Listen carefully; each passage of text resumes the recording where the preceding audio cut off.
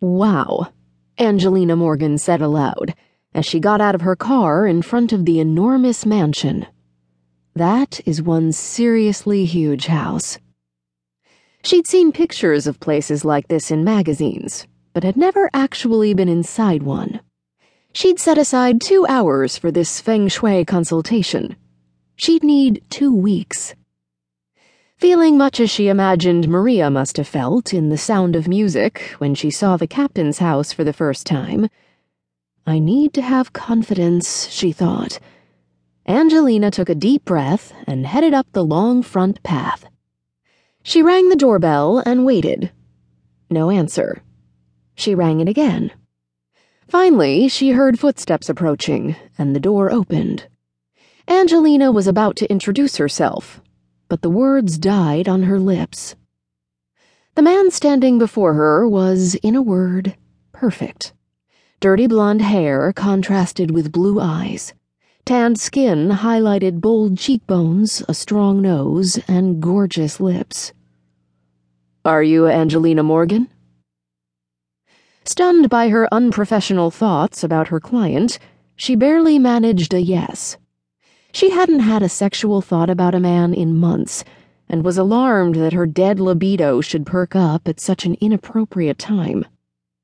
She was even more alarmed when her client said, "Will Scott," then shook her hand, causing a frisson of heat to surge through her. Quickly pulling her hand back, she fumbled for one of her business cards and said, "I'm so sorry about being a few minutes late. I've rarely been to this neighborhood, and I'm afraid I got a little lost. In any case, given that your house is larger than I anticipated, I want you to know that I'm happy to stay and work with you for as long as it takes." "Actually, I've got some pressing work to take care of, so the quicker we can get this done, the better." Angelina knew she should be accommodating. Not only was she late, but judging by the size of his mansion, he was probably counting every minute in her company as millions of dollars lost. Intending to start again with a clean slate, she conjured up her most genuine smile. "First of all, Mr. Scott, call me Will."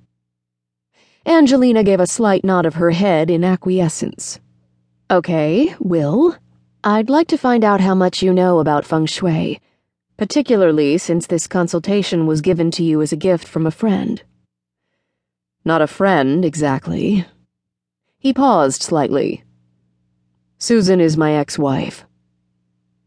Angelina barely stopped herself from exclaiming, "Oh, really?"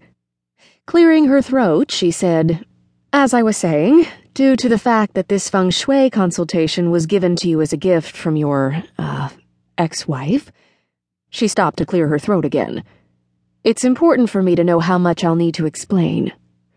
Frankly, the only thing I'm worried about is the neighbors finding out I'm dabbling in magic and witchcraft." Stepping past her, he looked out at the street. "You don't have any signs on your car, do you?" Silently reminding herself that she had always been able to convert staunch disbelievers into the ancient art's greatest proponents, she said, "Why don't we discuss the ideas behind feng shui for a few minutes before we jump into the consultation? That way you will understand why it has absolutely nothing to do with magic or witches." "Just as long as we're done before my meeting."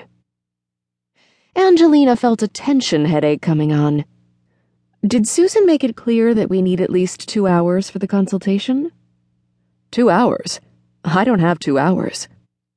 Will's cell phone rang, and he lifted it up to look at the screen. "I need to take this call."